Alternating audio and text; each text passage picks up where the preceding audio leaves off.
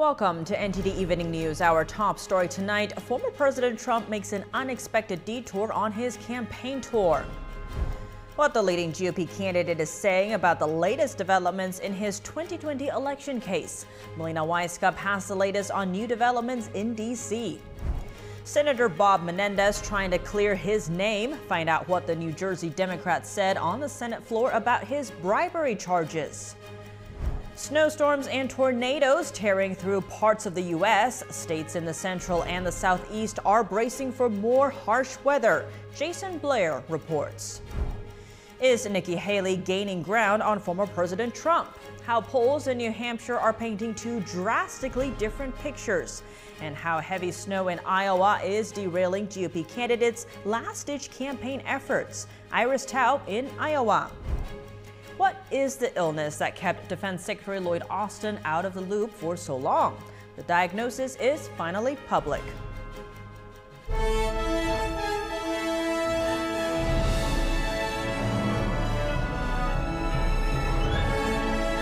This is NTD Evening News.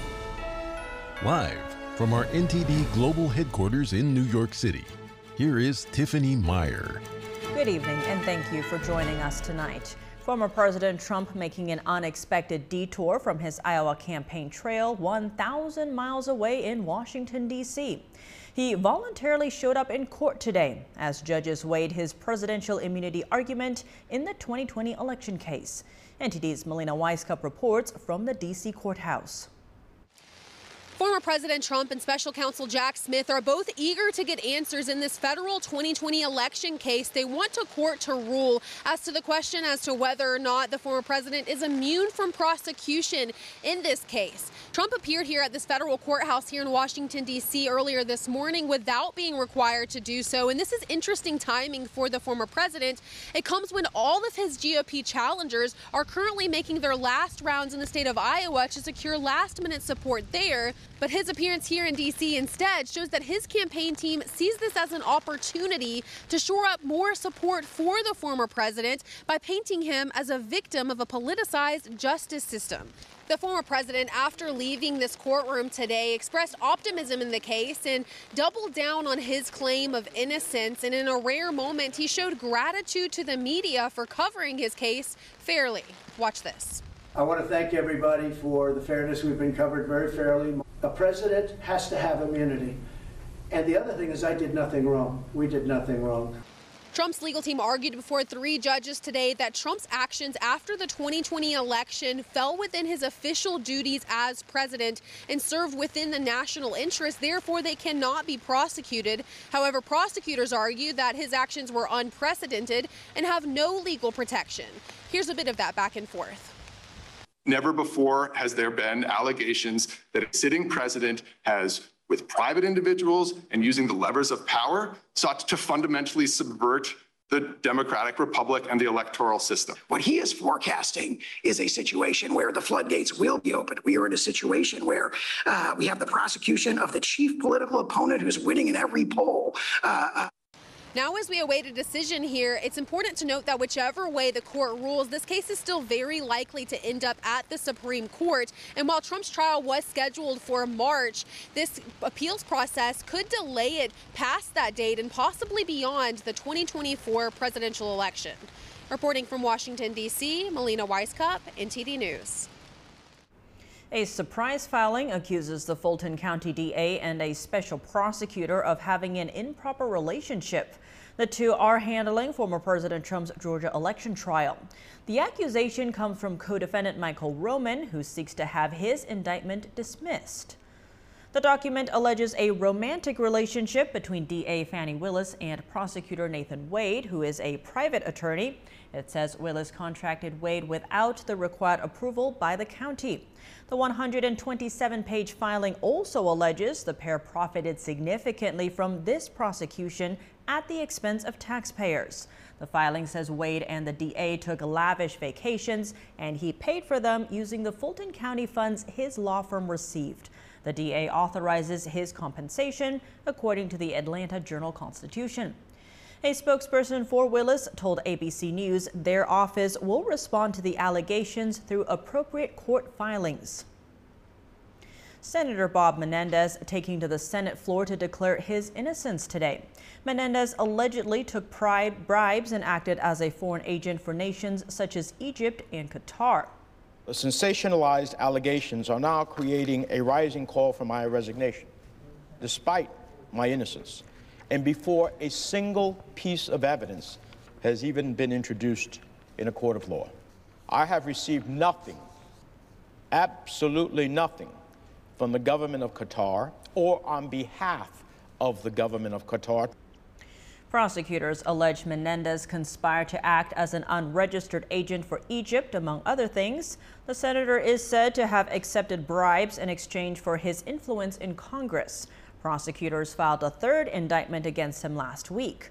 The New Jersey Democrat is facing conspiracy charges. That includes conspiracy to commit bribery, extortion, and acting as a foreign agent. In October, Menendez pleaded not guilty to conspiring to act as an unregistered agent of Egypt. He also dismissed allegations that he accepted hundreds of thousands of dollars from a New Jersey businessman. Heavy snowstorms slamming areas in the central U.S., several tornadoes and high winds also ripping through parts of the southeast, causing property damage. And more are expected. NTD's Jason Blair has more. Winter storms covered parts of the central United States on Monday, affecting 3 states. It left roads, farmlands, and vehicles blanketed in snow. In Iowa, snowplows were busy clearing the snow, while in neighboring Nebraska, cars drove slowly on snow-covered streets. Extensive areas in Oklahoma were also blanketed in snow. The National Weather Service said it expects the major storm to impact large portions of the central and southern plains, Midwest, south and eastern U.S. through the midweek. In the southeast, a tornado watch is in effect for southern Mississippi, Alabama, and the Florida Panhandle. Tuesday morning, 55-mile-per-hour winds and hail hit the Florida Panhandle and parts of Georgia and Alabama. A 106-mile-per-hour wind gust was recorded in Walton County, Florida. In Panama Beach, Florida, winds blew off parts of roofs and scattered debris. Jason Blair, NTD News. Extreme temperatures and snowstorms attempting to derail GOP candidates' campaign plans in Iowa. And new polls showing contrasting depictions of the race in New Hampshire. NTD's White House correspondent Iris Tao brings us the latest from on the ground in Iowa. In the past 24 hours here in Des Moines, Iowa, we got about 9 to 11 inches of snow, and that's impacting traveling not only for us who got stuck on our way back to Des Moines last night, but also is impacting presidential candidates in the Republican Party who are campaigning right here in Iowa a week before the Iowa caucus scheduled for next Monday, January 15th. Former President Trump's campaign had to cancel several events by his surrogates yesterday and today, including one tonight, which was supposed to feature former U.S. Acting Attorney General Matt Whitaker. Meanwhile, Vivek Ramaswamy also had to cancel 3 of his 7 events scheduled today in Iowa, and that's after he criticized Nikki Haley for canceling an event yesterday morning. Meanwhile, Florida Governor Ron DeSantis is still set to participate at a Fox News town hall here in Des Moines later tonight. He's also set to participate in a debate with Nikki Haley tomorrow night here in Iowa. Meanwhile, as this is all happening, the temperature will plunge starting this Saturday, and next Monday it's going to be below 0 degrees. So it's really remaining to be seen how the turnout will be for the Iowa caucus, despite pretty much all the presidential candidates, including Trump, Haley, DeSantis, and Ramaswamy, now trying to boast that their supporters are loyal and motivated enough that they will turn out to vote for them next Monday. But a big question mark here, given the freezing temperatures here. Meanwhile, in New Hampshire, the primary of which is also coming up in 2 weeks, 2 new polls released today are showing very different pictures about the race there, especially when it comes to former President Trump versus Nikki Haley. A new poll released this morning by CNN and the University of New Hampshire shows that Trump is leading Nikki Haley only by 7 points, and that's down from the 22-point lead back in November. But another poll also released today by the Boston Globe shows that Trump is leading Nikki Haley by 20 points. So two very different pictures drawn here. Meanwhile, we're going to find out more about the race there as we get closer to the New Hampshire primary, which is coming up very soon as well. Back to you. The mystery illness that kept Defense Secretary Lloyd Austin out of the loop this week has been revealed. It turns out to be prostate cancer. The Pentagon spokesperson today saying that Austin is recovering and in good spirits. I can tell you that he is actively engaged in his duties, as I highlighted, and fully engaged. And so, completely confident in that. And we'll obviously keep you updated in terms of his status in the hospital. According to Walter Reed National Military Medical Center, the Secretary's cancer was discovered in early December, and he underwent surgery later that month. Then on New Year's Day, Austin was once again admitted due to a urinary tract infection, which was a complication of the surgery. The Pentagon did not inform the public about the diagnosis, not even President Biden or his cabinet members, until this morning. The lack of transparency has fueled criticism among members of Congress, some of whom have called for Austin to step down. Joining us now to offer us his reactions from a military and national security perspective, we have Darren Gobb. Gobb is a retired lieutenant colonel and international military strategist. He served under Austin when Austin was a division commander in the Army. Darren Gobb, thank you so much for joining us. Great to have you back on the show. Thanks. Always good to join you. Now, Defense Secretary Lloyd Austin is facing backlash after he did not tell the public or the White House that he was hospitalized for 2 days. Now, that includes President Biden, who is the commander-in-chief. What is kind of the pushback here, especially from a national security perspective? How significant is this? Well, this is significant from, and the message that it sends is that there's a lack of effective communication between some of the chief cabinet members and the White House, and even within those departments. So in the end, ultimately, what I would call this is a dereliction of duty, and it's a very simple duty. You tell the next person in line what's going on, then you put them in charge for the period of time that you're not able to do your job. And then you tell your boss as well. Those are two very simple things, and there's staff all over the Pentagon that could have taken care of this for him if he didn't do it himself. Now, he should have called Biden himself, of course. But ultimately what it comes down to is this gives people more reason to doubt the authenticity and honesty of many of the people within the Biden administration. And I would just call it a dereliction of duty. And now Congressman Matt Rosendale, he's a Republican, is calling for Austin to be impeached. What's your take on that? Is that the right call? Oh, I fully support Matt Rosendale for doing this, and he is actually my congressman, so I've made sure that he knows he has my support in doing this as a veteran, as someone who served under at the time Major General Austin when he was a division commander in the Army. And I think this is the right call, and it's not just because of this. It's because of Afghanistan. It's because of the spy balloons. It's because of the overseeing the so-called vaccine mandates and all of it's done to the services, and the inability of majority of the services to meet their recruiting and retention goals. There's a reason why all this is happening, and it starts in the White House for sure.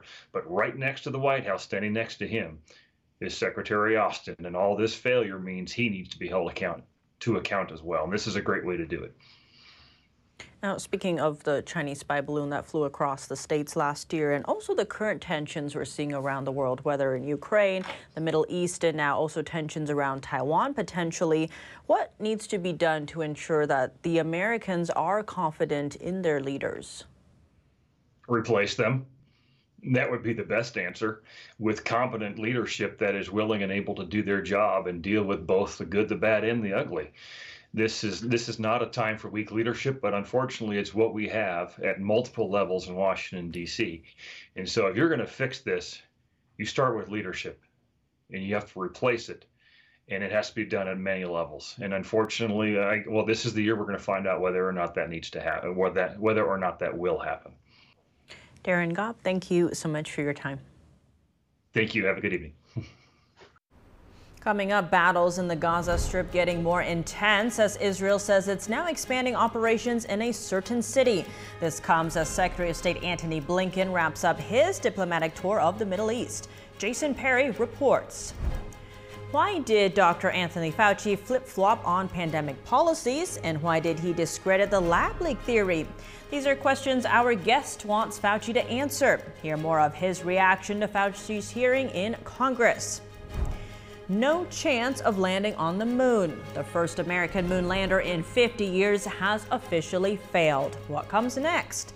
Stay tuned for more after the break here on NTD News.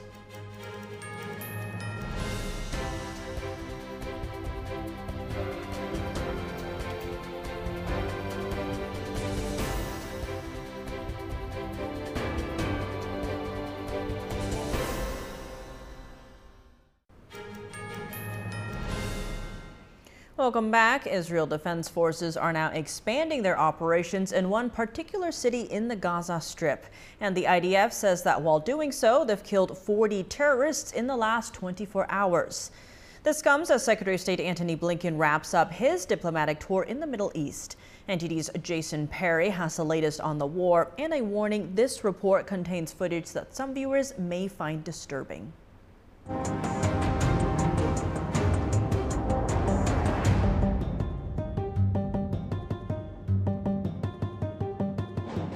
On Tuesday, Israel Defense Forces released frontline footage of these troops trying to track down terrorists in this building.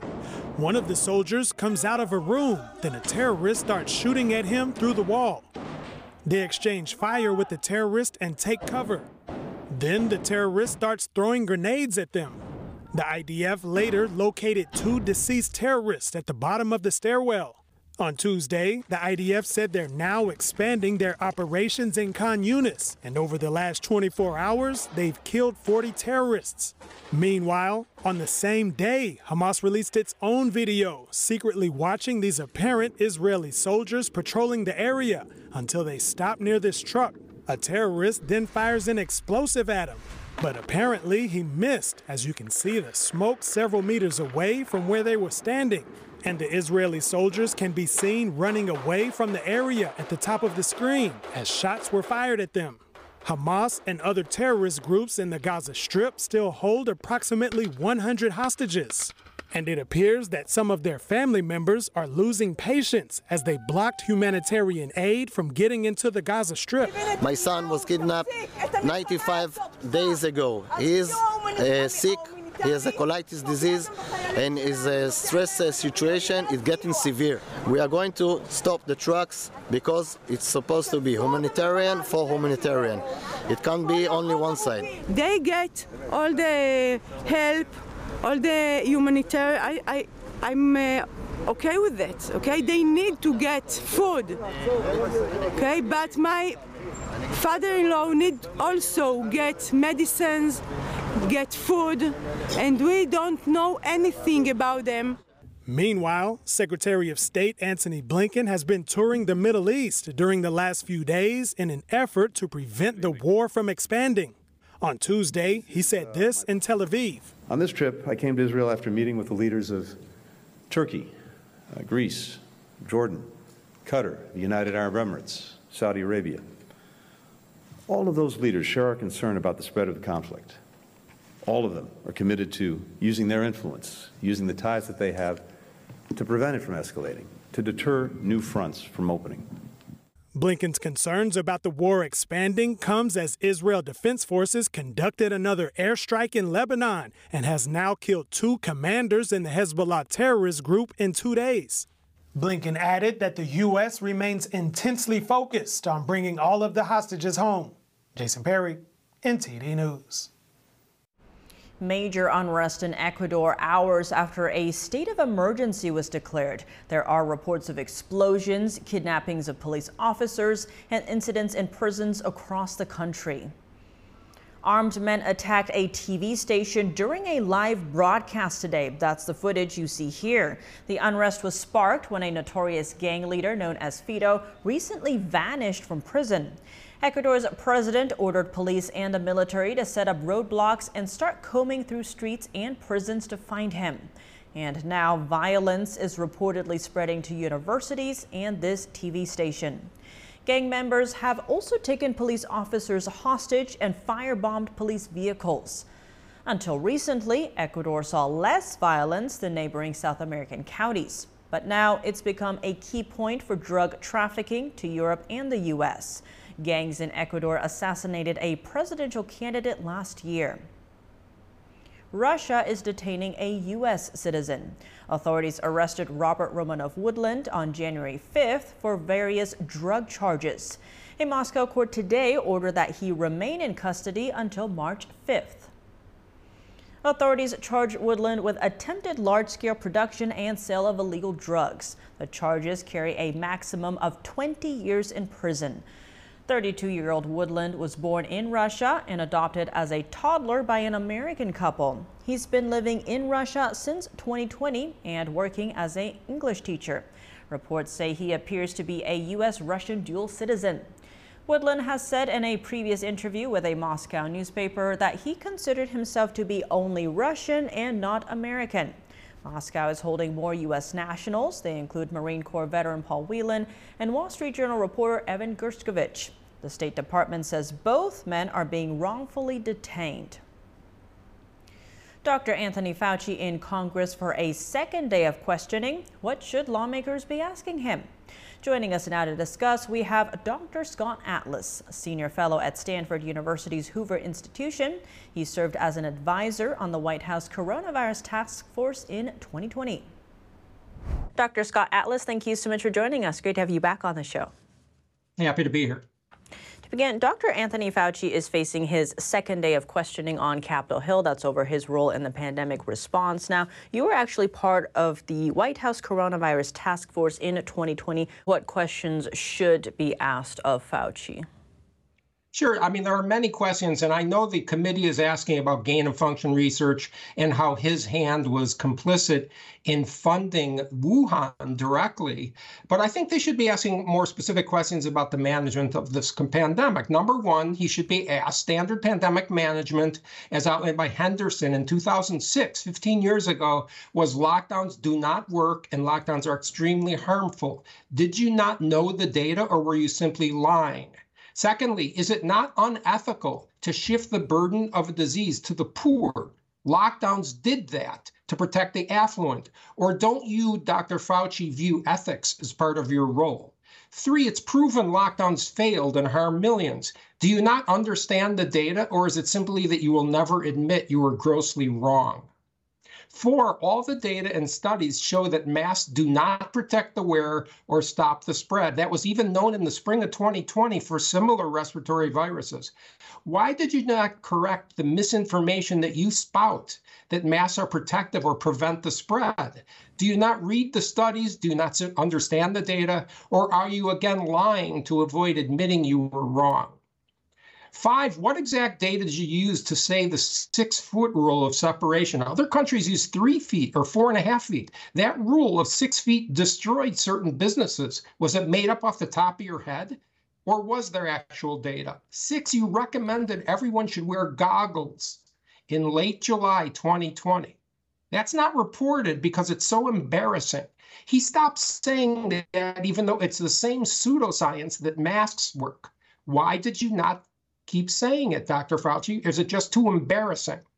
7, why did you lie about the origin of COVID being definitely not from a lab back in early 2020 when literally it was impossible to know that?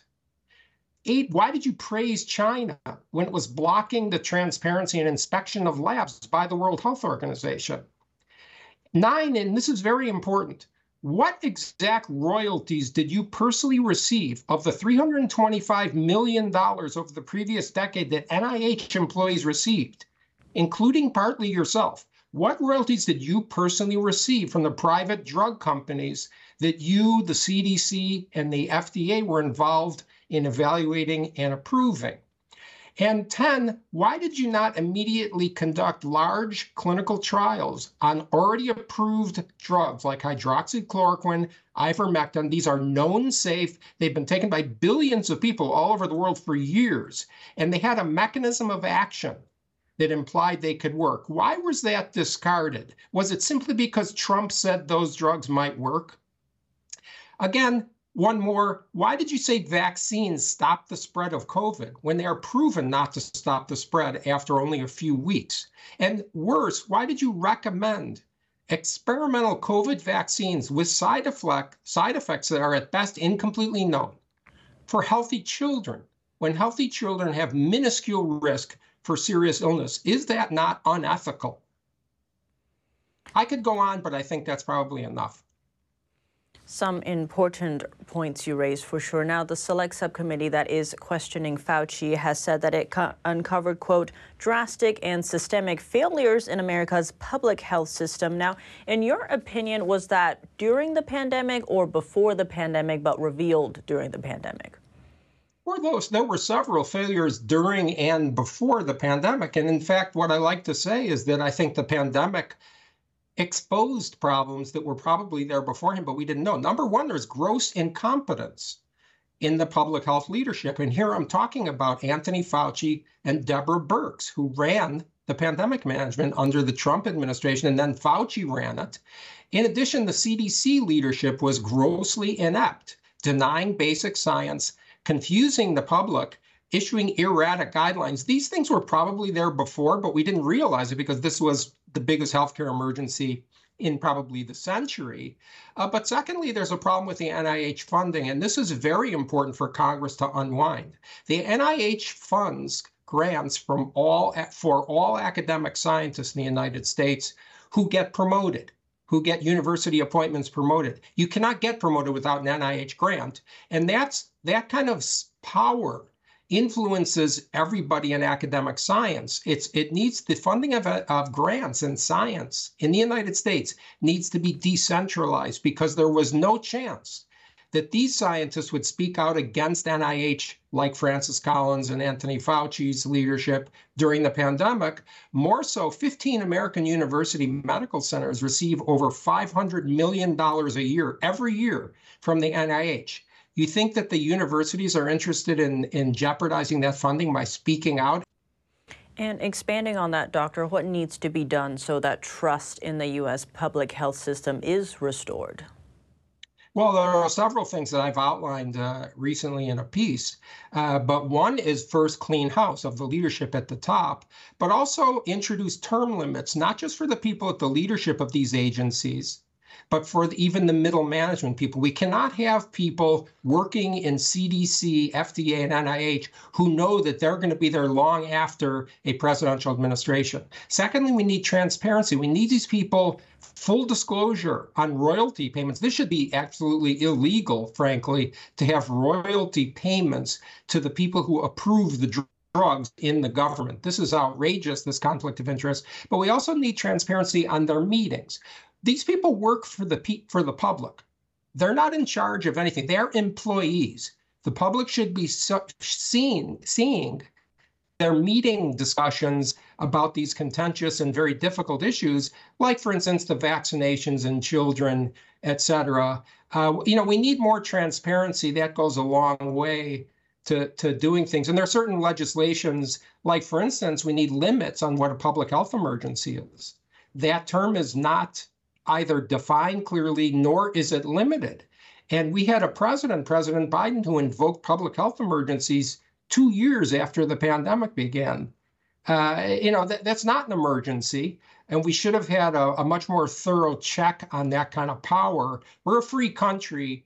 We're not supposed to be mandated and lose all civil liberties, even during an emergency. Dr. Scott Atlas, thank you so much for your time. Okay, thanks for having me. NASA is postponing its plans to send humans to the moon now that the Peregrine lunar lander has failed to land. Why is the moon so valuable to America? NTD's Arlene Richards has more.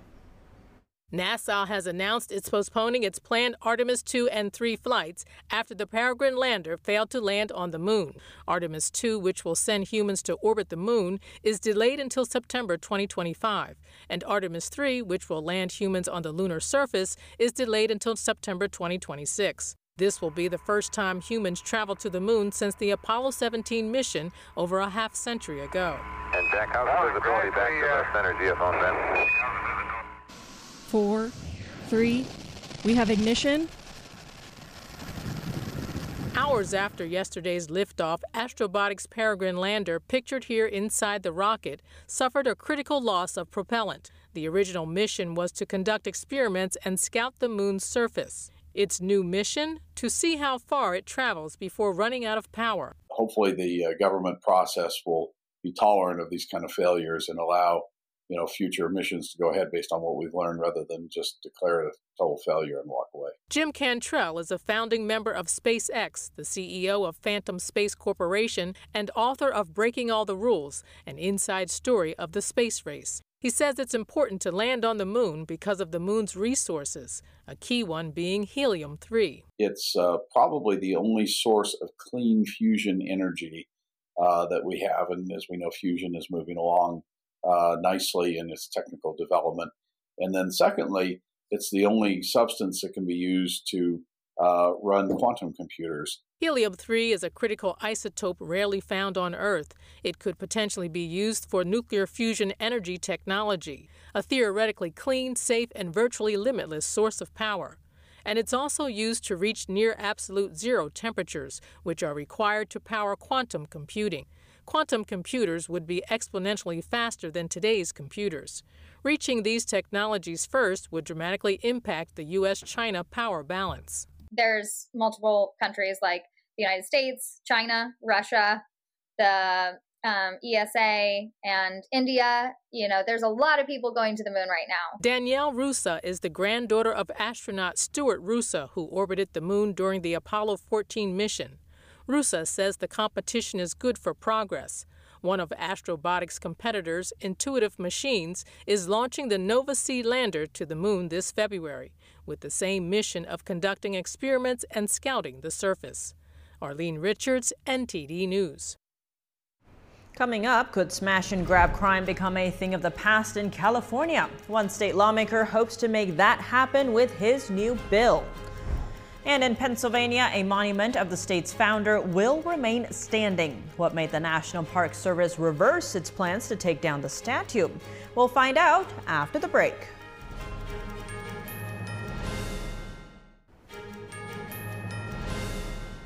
Welcome back. If you're just joining us now, here are some of today's top headlines. Defense Secretary Lloyd Austin was diagnosed with prostate cancer. He underwent surgery in December and was admitted to the hospital again on January 1st due to complications from the surgery. Secretary of State Antony Blinken wrapped up his visit to the Middle East and Israel. Meanwhile, Israeli troops expanded their operations in the city of Khan Yunis in southern Gaza.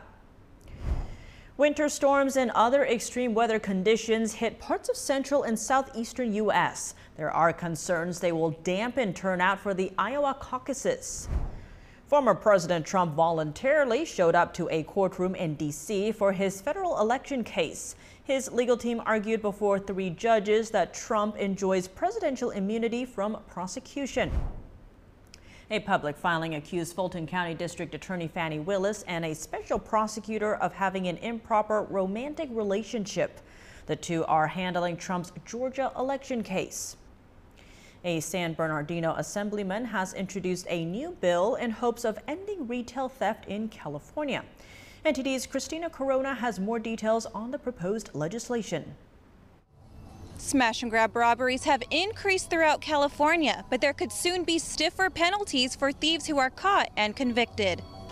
The bill, known as AB 1772, seeks to impose harsher penalties on repeat retail theft offenders with convictions for 2 or more specified theft-related offenses. Under the bill, introduced by Assembly Member James Ramos, store thefts will no longer be processed as misdemeanors without jail time. Punishment could range from imprisonment in the county jail, ranging from 6 months to 3 years. Assembly Member Ramos said in a statement, shoplifting, smash and grab thefts, and other acts of retail theft trends are causing retailers to close their businesses and endangering customers and employees. Since the pandemic, these crimes have increased. That is not the direction California needs to go. Ramos says public safety is a crucial concern when shopping and going into public areas.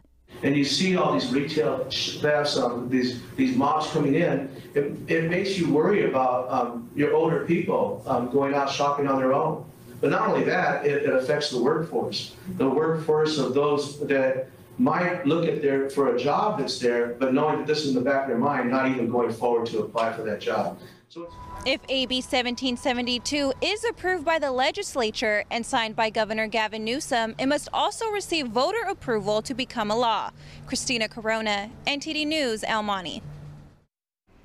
The march to the U.S. continues for a caravan of migrants. About 2,000 people resumed their journey yesterday through southern Mexico. This after failing to receive the documents they say the Mexican government promised them. The original caravan of about 6,000 migrants from Venezuela, Cuba, and Central America set off on Christmas Eve with the goal of reaching the U.S. border. But after New Year's Day, they say the Mexican government convinced them to forego their march, promising to give them some unspecified documents. The migrants were seeking transit or exit visas they hoped would allow them to take buses or trains to the U.S. border. But the papers they received do not allow them to leave the southern state of Chiapas, which sits along the Guatemalan border. William Penn's statue will remain standing in Philadelphia's Welcome Park. After mounting criticism from Republican politicians and others, the National Park Service withdrew its plans to take down the historical monument. The plan to remove the statue announced Friday involved expanding the telling of Philadelphia's Native American history and refurbishing the park. Penn founded Pennsylvania in 1681 after King Charles II granted him a charter for over 45,000 square miles of land. In a brief statement, park officials said that the plan was released prematurely and hadn't undergone a complete internal review. Democratic Governor Josh Shapiro took credit for the reversal, saying in a statement that his team had been in contact with the Biden administration to, quote, correct the decision. Coming up in college football, the Michigan Wolverines are national champions, but have we heard the last of their sign-stealing scandal? Dave Martin joins us to discuss. Audience members in California praise Shenyun's artistry. One human rights activist says the performance hits in the soul. We have that and more after the break here on NTD News.